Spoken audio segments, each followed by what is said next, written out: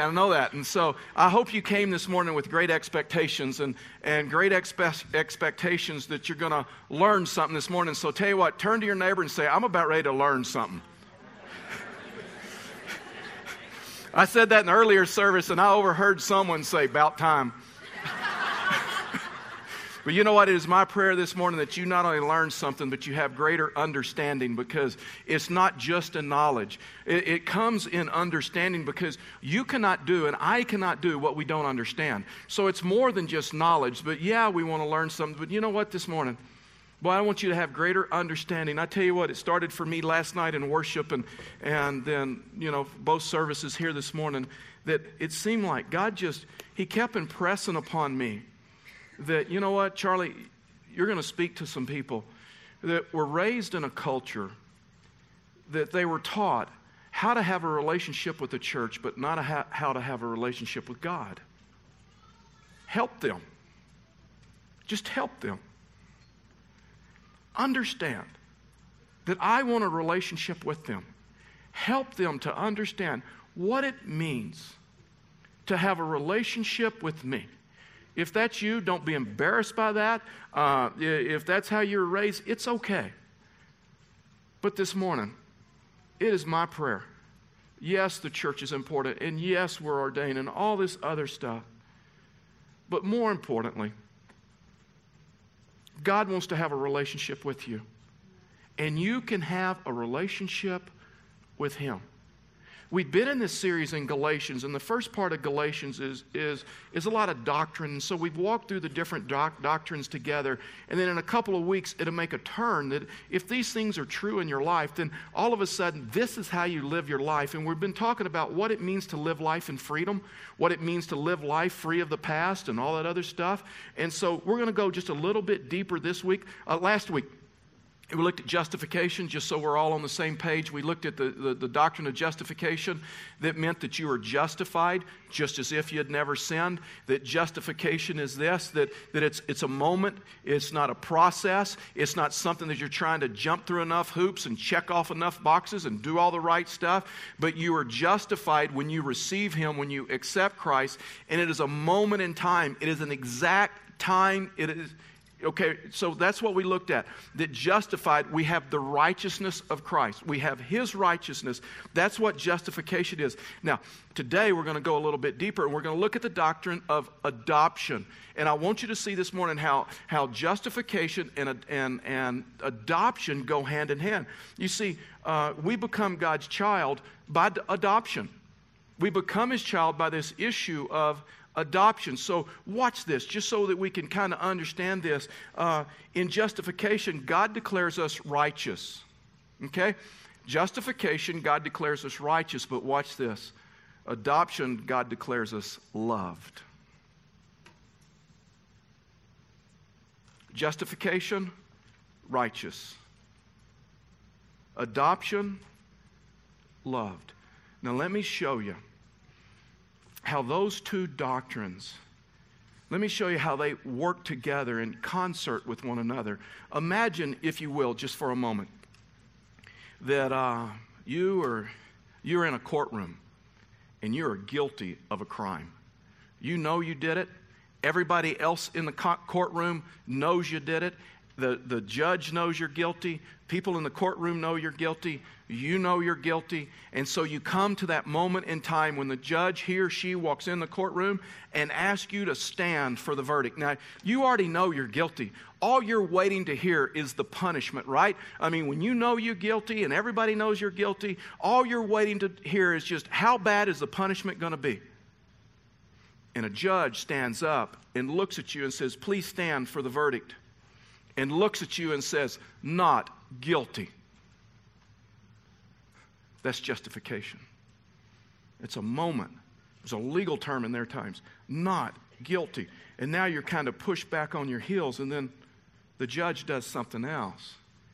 He or she takes off her robe and comes down from behind the bench, walks over to you, asks the jailer for the keys to your handcuffs and your shackles, and takes the key, unlocks your handcuffs, unlocks your chains, grabs you by the hand,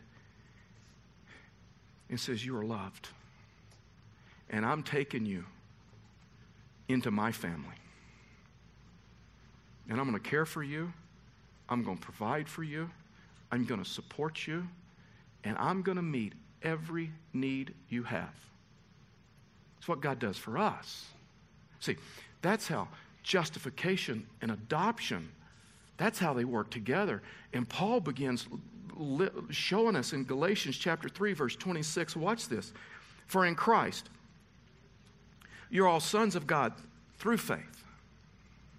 Now, just so we understand each other, we're not automatically sons of God. We're not automatically children of God. It's something that we receive. Paul is not saying that everybody is a child of God, regardless of what they believe, regardless of who they are. Okay, so verse 26, verse 27. For as many of you as you were baptized into Christ have put on Christ, there is neither Jew nor Greek, there is neither slave nor free, there is no male nor female, if you are all one in Christ. And if you are in Christ, then you are Abraham's offspring, heirs according to a promise. Sons and heirs, I mean that the heir, as long as he is a child, is no different from a slave, though he is the owner of everything. But he is under guardian and managers until the date set by his father. In the same way we also, when we were children, we are enslaved to the elementary principles of this world. But when the fullness of time had come, God sent forth his Son, born of a woman, born under the law, to redeem those who were under the law, so that we might receive adoption. Okay, so it's something you receive. We might receive adoption as sons. And because you are sons, God sent the Spirit of his Son into our hearts, crying, Abba, Father. So you are no longer a slave, but a son. And if you are a son, then you are an heir through God. Let's pray together. Father, we thank you for your word. And we thank you that your word is alive and active and it is true. And Father, I just ask that, Father, this morning that you would help us in a very personal and in an intimate way to not only hear your word, but to be open to your word, to receive your word. And Father, may we understand you directly from your word this morning at a deeper level. For we ask these things in Jesus' name. Amen. Okay. So Paul in Galatians 3:26 through 4:7 continually begins using this word son, and he uses the word multiple times, and so there's a reason behind that. It is not because Paul is chauvinistic. He is speaking into their culture. And see, in their culture, in the first century, the son received all of the family's inheritance. It was through the son that the son received all of the family inheritance. And now all of a sudden, he is speaking countercultural to their culture of their time. Because he says, in Christ, when you have been justified, when you have been adopted, that you have the same privilege as a son, regardless of gender, regardless of ethnic background, regardless of social status, that when you are adopted, that you're in Christ, then you're all one in Christ. Watch this, verse 1 out of chapter 4. I mean that the heir, as long as he is a child, is no different from a slave, though he is the owner of everything. He's saying at one time as a child, you were like a slave or you were like a servant, and you were in this household, and you were in the household, but you weren't in the family. And you were trying to kind of earn your way there. You're trying to work. You had rules and you had regulations, and you were trying to check off the boxes or do anything you could. But no matter what you did, you were never in the family. And he says, now then, in Christ, when you receive him, when you accept him, you're justified, you're adopted, and you have the same privileges. You have the same privileges as a son. Verse 4, but when the fullness of time had come, God sent forth his Son, born of a woman, born under the law, to redeem those who were under the law, so that we might receive adoption as son.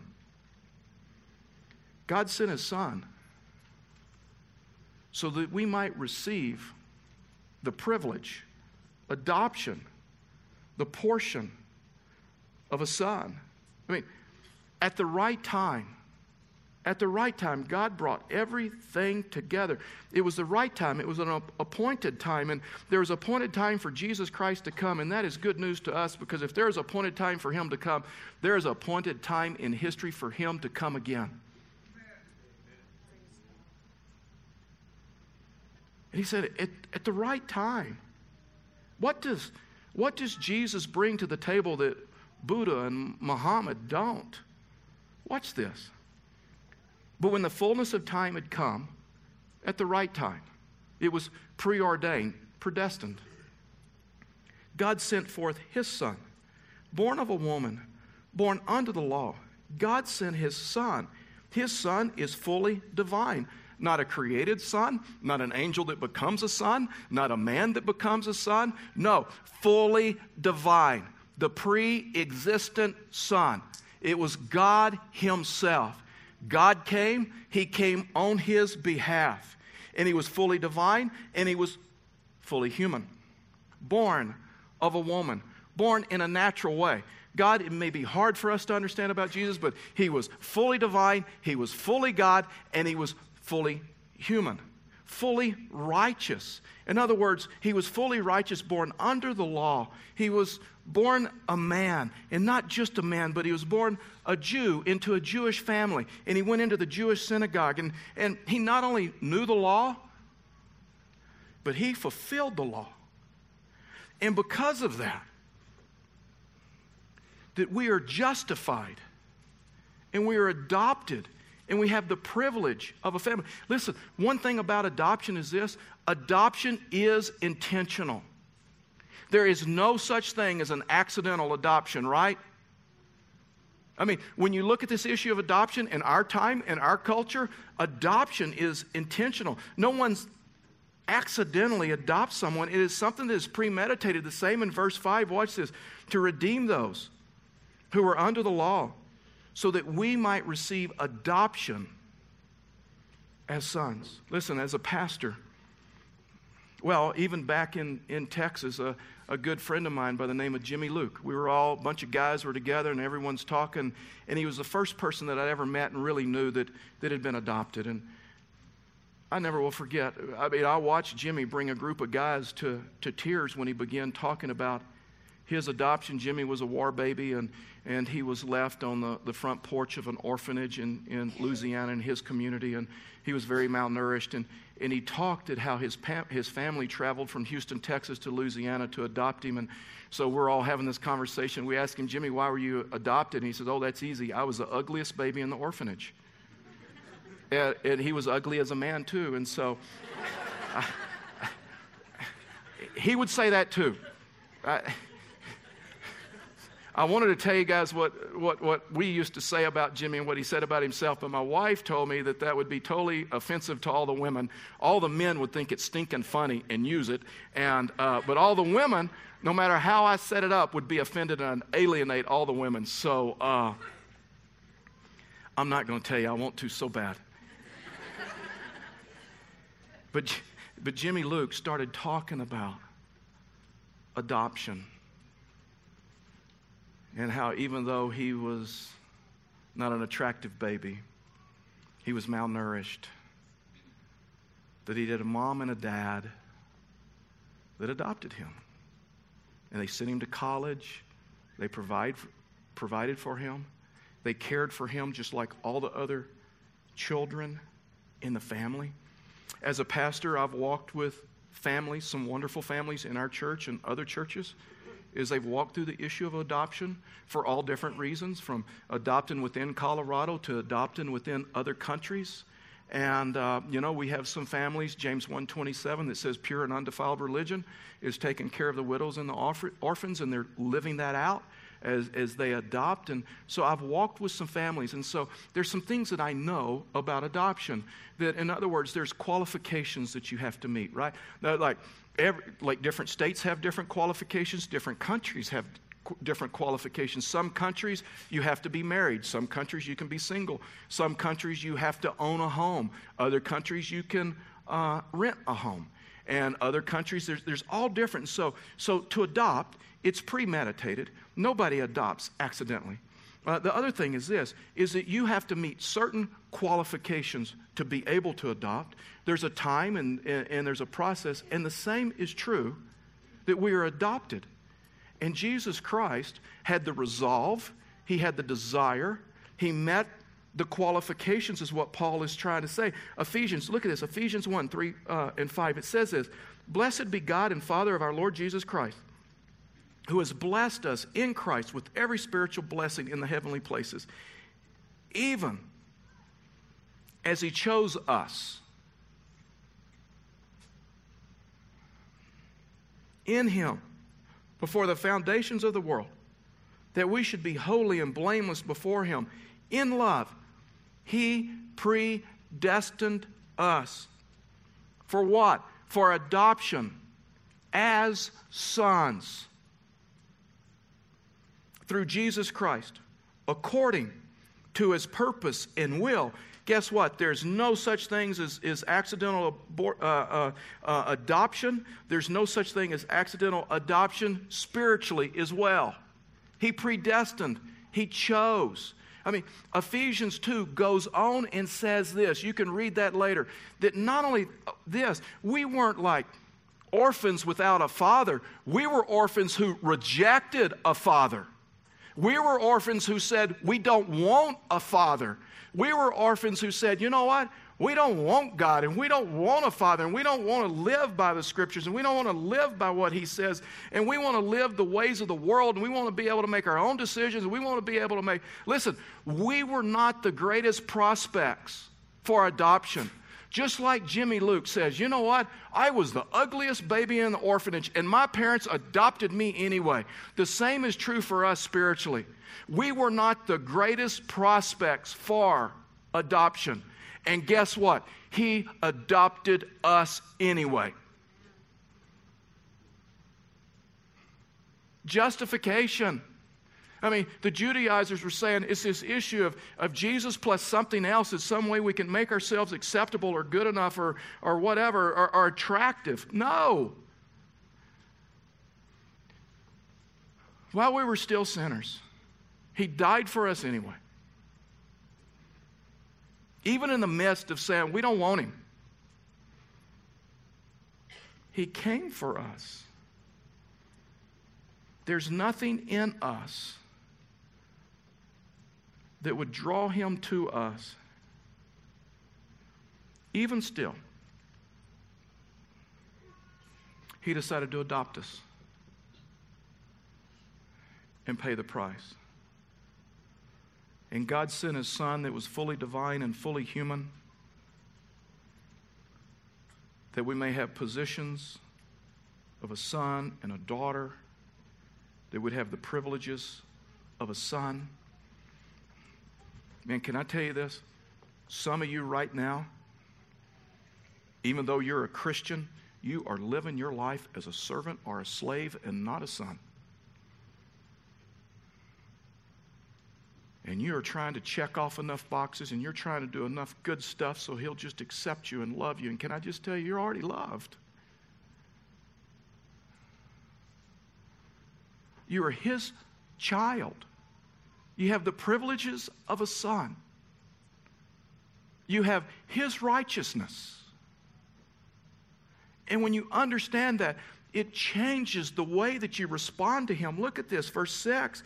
And because you are sons, God sent his Spirit, sent the Spirit of his Son into our hearts, crying, Abba, Father, so that you are no longer a slave,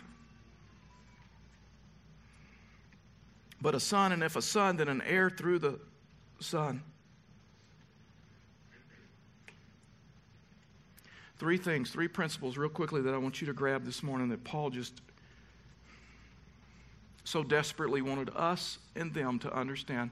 The first thing is this, is when you have been justified, when you have been adopted, when you accept Christ, when you receive him, however you want to phrase that, we are immersed in Christ. We are immersed in Christ. Verse 27, it says this, for as many of you as were baptized into Christ. In other words, through baptism. You saw baptism this morning. We baptized last night. We baptized almost every weekend here in different services. And that when you are baptized, you are identifying with the death, the burial, and the resurrection of Jesus Christ. You're identifying with Christ. It's the picture of being immersed in him. That's why baptism is so important. Listen, circumcision is not the mark of a believer. Baptism is the mark of a believer. A biblical baptism to where it wasn't something that someone chose for you.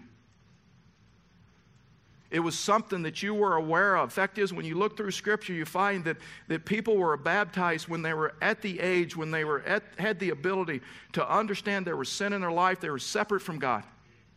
And they made a decision to follow Him. And then they made a decision to follow Him in baptism. Listen, and let me be clear. You do not have to be baptized to be saved or to be a Christian. We'd be no different than the Judaizers. The Judaizers are saying it's Jesus plus works, Jesus plus circumcision. So we would be no different than them by saying it's Jesus plus baptism. But let me tell you this. To be an obedient Christ follower, you have to be baptized.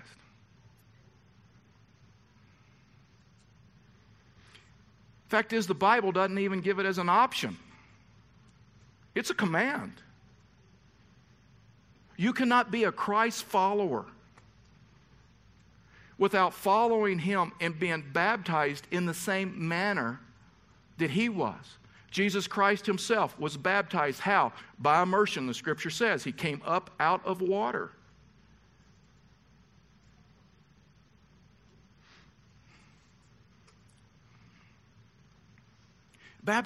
Saturday I did 2 weddings. Baptism is like, to me it's like this. Someone saying, you know what, I'll marry you, just don't tell anybody. I don't want to make it public. I'm not wearing a ring.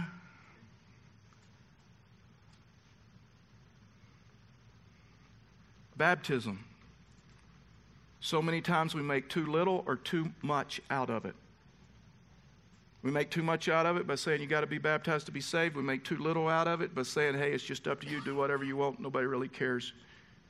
Both are wrong. Something happens in the baptism of an individual spiritually. If you have not been biblically baptized, would you move towards it? No. Would you just be baptized? That's something you don't even need to pray about. Would you be baptized? Get rid of your pride. Get rid of your ego. Get rid of all of that stuff. And just be obedient to the Scriptures and to what He has called you. Saturday night we had 6 or 7 people. This morning we had more people say, I want to be baptized. We had Saturday night we had a lady that was 86 years old. So it doesn't matter if you've been a Christian a year or 86 years or 100, however. Would you follow Him in obedience to the Scripture? Because here's what happens. You'll transfer that into other areas of your life. And you'll begin to pick and choose what you decide you follow and what you don't. We are immersed in Christ. We are immersed in Christ. The second thing is we're one in Christ. Verse 27, for as many as you were baptized into Christ have put on Christ. Now listen, Paul begins to break all the racial and social and gender barriers. This verse 28 had to push them back and made them uncomfortable, which it may make some of you uncomfortable here this morning. Verse 28, there's neither Jew nor Greek, there's neither slave nor free, there's no male nor female, for you're all one. You're not separate, you're not individuals, you are all one in Christ. Now let's be really, really clear as we understand this passage. He is not saying those distinctions are gone. He is not saying the distinctions of male and female are gone. He's not saying the distinctions of ethnic background are gone. He's not saying the distinction of social status are gone. He's not saying any of that. Here's what he's saying. The distinctions are still there, but they are no longer barriers. Be proud of your ethnic background. Be proud of the family that God has given you. and your status and your social. Be proud of your gender. Be proud of all of that stuff. And what he's saying is the distinctions are still there, but the barriers are no longer there. The ground is level at the cross. There's no one group better than the other. See, that's why Paul was so mad with the Judaizers. The Judaizers were coming in and saying, hey, the Jews are better than the Gentiles. Paul's livid. Paul is angry because all of a sudden they're saying, you know what? We're better. We are better than them. And Paul's like, no, there's no male or female. There's no Jew or Greek. There's no slave or free. Guys, we're a family. We are one in Christ. I mean, this is an amazing principle to see, especially when you do missions. I've done missions, Białystok, Poland, and the Dominican Republic. I took a medical mission here from our church a couple of years ago, and I've been in Mexico and done mission work there and other places. And here's an amazing thing, and you see this principle live out. When you go and do missions in foreign countries, you may not be able to speak the same language. You don't have the same skin color. You don't have the same culture. You don't like the same foods. They worship a little bit different. And you go and you meet them, immediately. And you go, we got a bond. Man, it's just something that you can't explain and you can't understand. And Paul's saying that's because of this, that we are one in Christ. We are not separate.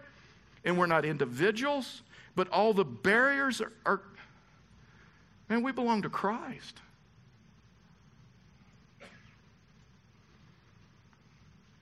The place that this should be lived out is in the local church. That there is no one group better than the other. And that we can worship alongside of each other and know, listen, I was raised in the South. I was raised in Texas. I saw racism in its worst form. To where I so hate it, I so detest it. When I hear the words, I'm telling you, I want to sin. Just out of anger. Just saying some things. Because I know what it does to people. Listen, there is no place for it in the body of Christ. And occasionally I'm talking to people and I hear people and they talk about different ethnic backgrounds like they're worse than them and not as good as them and they're better than them. Listen, if that's you, repent today. I'm an equal opportunity offender today, I think.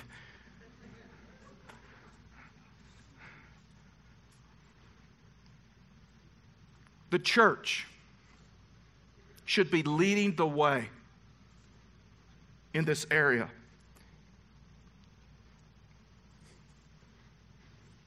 And understand, we are one. Regardless of male or female, ethnic background, social status, we are one in Christ. The distinctions are still there, and we celebrate those distinctions. But the barriers are gone. Watch this, it goes deeper than that. Verse 29. And if you are Christ, then watch this. Then you are Abraham's offspring, heirs according to the purpose, to promise. He ties us back to the Old Testament. Do you realize we have unity with Abraham and Isaac and Joseph and Moses? They're all in the family. We are one. We are one. We are immersed with Christ. We are one in Christ. And then the last thing is this. Thank the Lord, we have intimacy with Christ. We have an intimate, living, breathing relationship with Christ. Verse 6, and because you are sons, God has sent the Spirit of His Son into our hearts, crying, Abba, Father. So you are no longer a slave, but a son, and if a son, then an heir through God. Listen, Abba is a title for God, and I hear preachers all the time preach about this deal of Abba like it's baby talk, and it's daddy, daddy, daddy, and it says, no, it is not that. It is deeper than that. It is the most intimate word for God there is. Fact is, it is so intimate, it's only used 3 times in the New Testament. Once here, when Paul's explaining it. Another time, Jesus uses it at the Garden of Gethsemane when he's about ready to go to the cross. The night before, he's praying, remember, and sweats of blood and all that other stuff. And it says, and he begins to groan his prayers. It's this intimate word for God. That words, it's when you can't get the words out. Romans chapter 8, again, it appears when the Scripture says that when we go through those times that we get the doctor's report, or we have that financial problem, or that collapse, or a prodigal son, or a prodigal daughter, or crisis in our life, and it just rocks our world that we don't even know what to pray. And it's just those groanings. It's that intimate word for God that means we have deep intimacy with Him. You know what it's like to be in relationship with someone, right? And you've been in relationship with them long enough that you can look into their eyes and you know what they're thinking. You know what they're going through. That's the picture of this, that Christ has so much intimacy with you and you have so much intimacy with Him that Christ, even though you can't explain it and you can't get the words out, He looks into your eyes and your heart and He knows what you're praying. He knows what you're thinking. I mean, where we have this intimacy with God. I mean, we have got to understand that at one time, we were held captive by the law. And now we're captivated by His love. We're no longer servants, and we're no longer slaves, and we're no longer trying to check off the blocks just so that He loves us. That now we've come into a relationship with a loving Father to where we live differently from a different motivation. And when we give and when we serve and when we do ministry, it's because we're in a loving relationship with Him. Not trying to earn His approval. We know we're in the family. Listen, that's the thing about adoption. That's the thing about, you talk to families that have adopted. Man, and they talk about, see, sometimes we say things that are hurtful to people that have adopted. And let me just help you.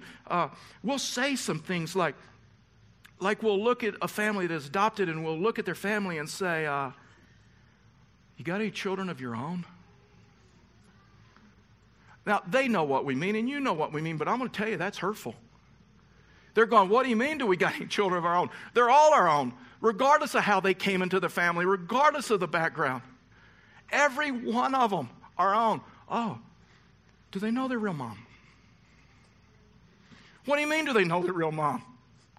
Their real mom will fix them breakfast in the morning. Their real mom is going to tuck them in bed tonight.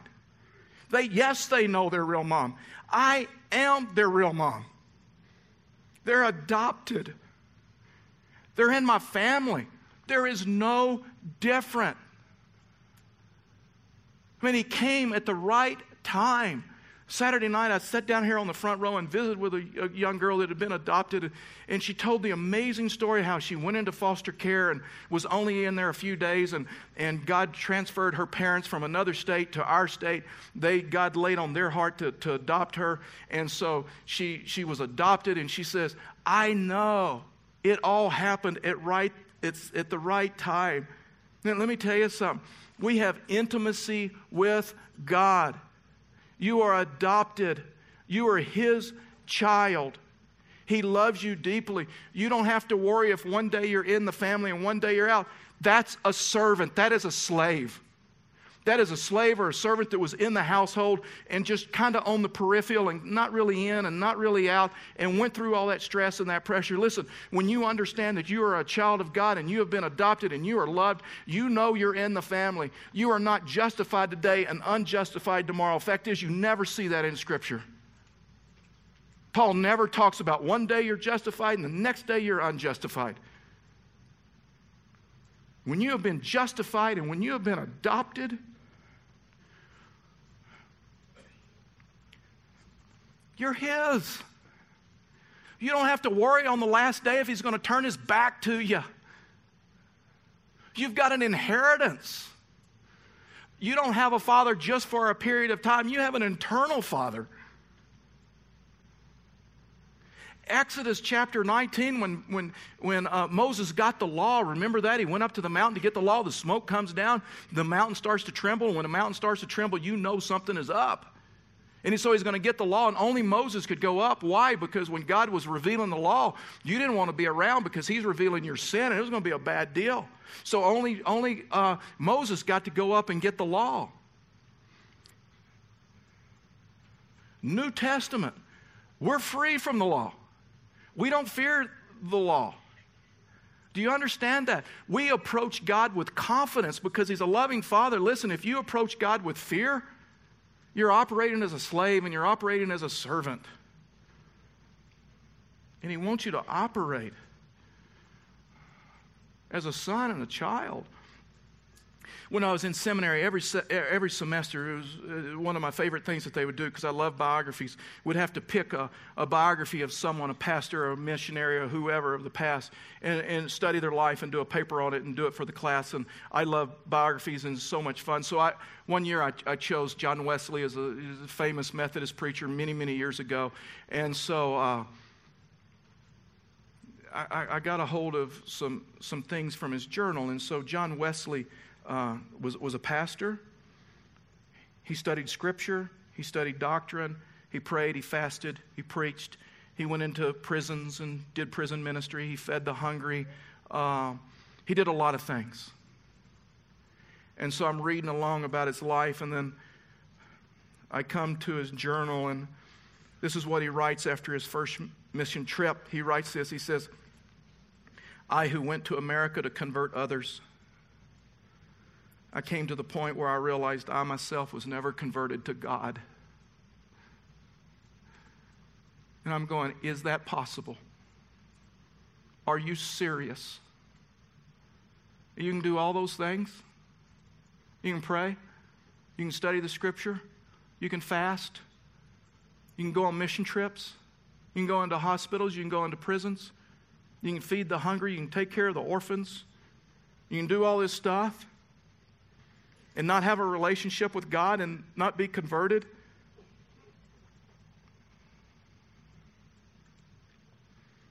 And then he writes after his conversion, then, talking about before his conversion, then I had the faith of a servant, but not the faith of a son that I have now. A servant is trying to do enough stuff to make themselves acceptable to God. A son knows I'm in the family. I'm a child of His. I have all the privileges. I have great security.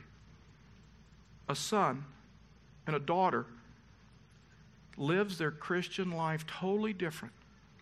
They don't live like the rest of the world. They live their life radically different because they know they are loved and they know they are cared for. And they serve Him out of love, and they give to Him out of love, and they do ministry to Him out of love, out of responding to a loving, gracious Father. I never will forget, I was talking to a guy that had adopted a child in another country, and it was a difficult country to adopt from, and it was a 2-year process before they finally got the approval. And he traveled miles, and so they had their son for a few years, and their son was 6 years old. And so dad and their son are riding in a car together, and so, you know, it's that stage of life, you know, parents, some of you are in it, some of you remember it, when you'd answer questions and your kid is always why, you know, you never could give them an answer, just why is the sky, what color is the sky, blue, why, and so all that stuff. And so they're riding in a car together, and all of a sudden the son asks him, says, "Daddy, why do you love me?" He says, "Because you're my child, you're my son." "Why?" "Because you're in our family." "But why?" "Dad, why do you love me?" He said, "Well, because you're in our home, you're our child, and we provide for you." And then he noticed, he says, and I'm not the most sensitive person in the world, but I could tell this was a crucial moment in his life. And so then things got really serious, and he turned to me and he says, "But Dad, why do you love me?" And he said, "You know, you get that awkward silence. I need to say something here. I need to end this. I need for him to know." And he said, I turned to him and I looked in his eyes and I looked at him and I said, "I love you. Because I traveled a long distance, thousands of miles, to get you. And I brought you home. And it was a long process. Son, I wanted you. Can I tell you this? Jesus Christ loves you so much that he came to get you. Not just the person behind you, in front of you, or to the right or to the left of you. He loves you so much, he came to get you, to redeem you, to die on a cross and to pay for your sins, that when you receive him, he would say, not guilty. And he would declare you loved. How can you not respond to a God like that? Whether it's baptism, whether it's giving of your resources, whether it's following him, how can you not respond to a God like that? It says you're always in my family. This morning, if you have never accepted him, would this be the morning that you would ask him to come into your life and to forgive you of your sins and give you the gift of eternal life? Maybe you've been a believer a long time, and you know what? You're saying, you know what? I haven't had intimacy with God in a long time, whether it's because of circumstances, whether it's because of situations in your life. Listen, we're about ready to go into a time of worship, and Chad and our worship team are going to lead us, and this is your moment. This is your moment to cry out to him, to worship him. Maybe this is your moment to accept him and ask him to come into your life. Maybe this is your moment to say, I've got to get baptized. I've got to follow him. Maybe this is your moment to say, you know what? I have been living my life as a slave or a servant. I am going to live my life as a child of God and understand that he loves me. He just loves me. And it's going to change my life. Whatever God has for you, will you be obedient? Will you respond to him?